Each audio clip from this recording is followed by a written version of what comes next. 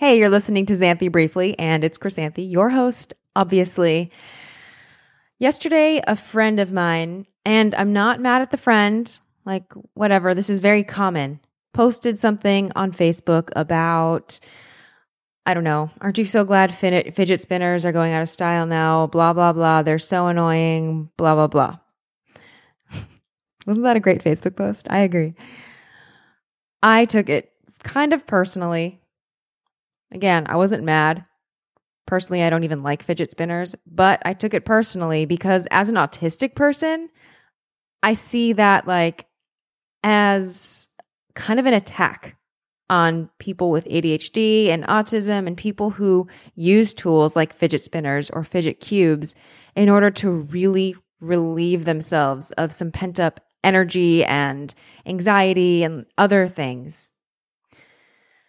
Fidget spinners and fidget cubes were invented mostly for a utilitarian purpose. I mean, of course, they're supposed to be fun too, but they really are meant to, and were originally marketed like on Kickstarter as well, as tools to help kids or help people soothe their mind and, stim. If you don't know what stimming is, it's something autistic people do. It stands for self-stimulatory movements, and it can include anything from like rocking to hand flapping or tapping or twiddling pencils or, other repetitive motions that people often try to suppress because it doesn't, quote unquote, look normal to society to see someone flapping their hands or like to see someone who can't stop tapping their pencil. Or for me, the one I grew up with was I would wiggle my tongue inside my mouth. Luckily, that's inside my mouth so no one could see.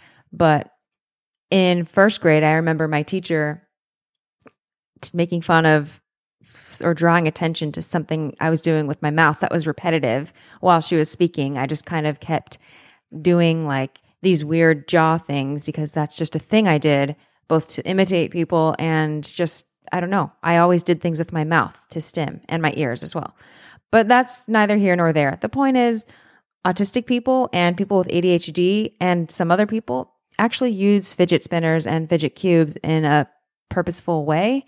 And the fact that they have been co-opted by everyone else and made to be seen as annoying. I don't mean co-opted like no one else is allowed to use them, but the fact that they're being banned now really bothers me because it's taking into account the majority without caring for the minority, which is always a bad thing to do.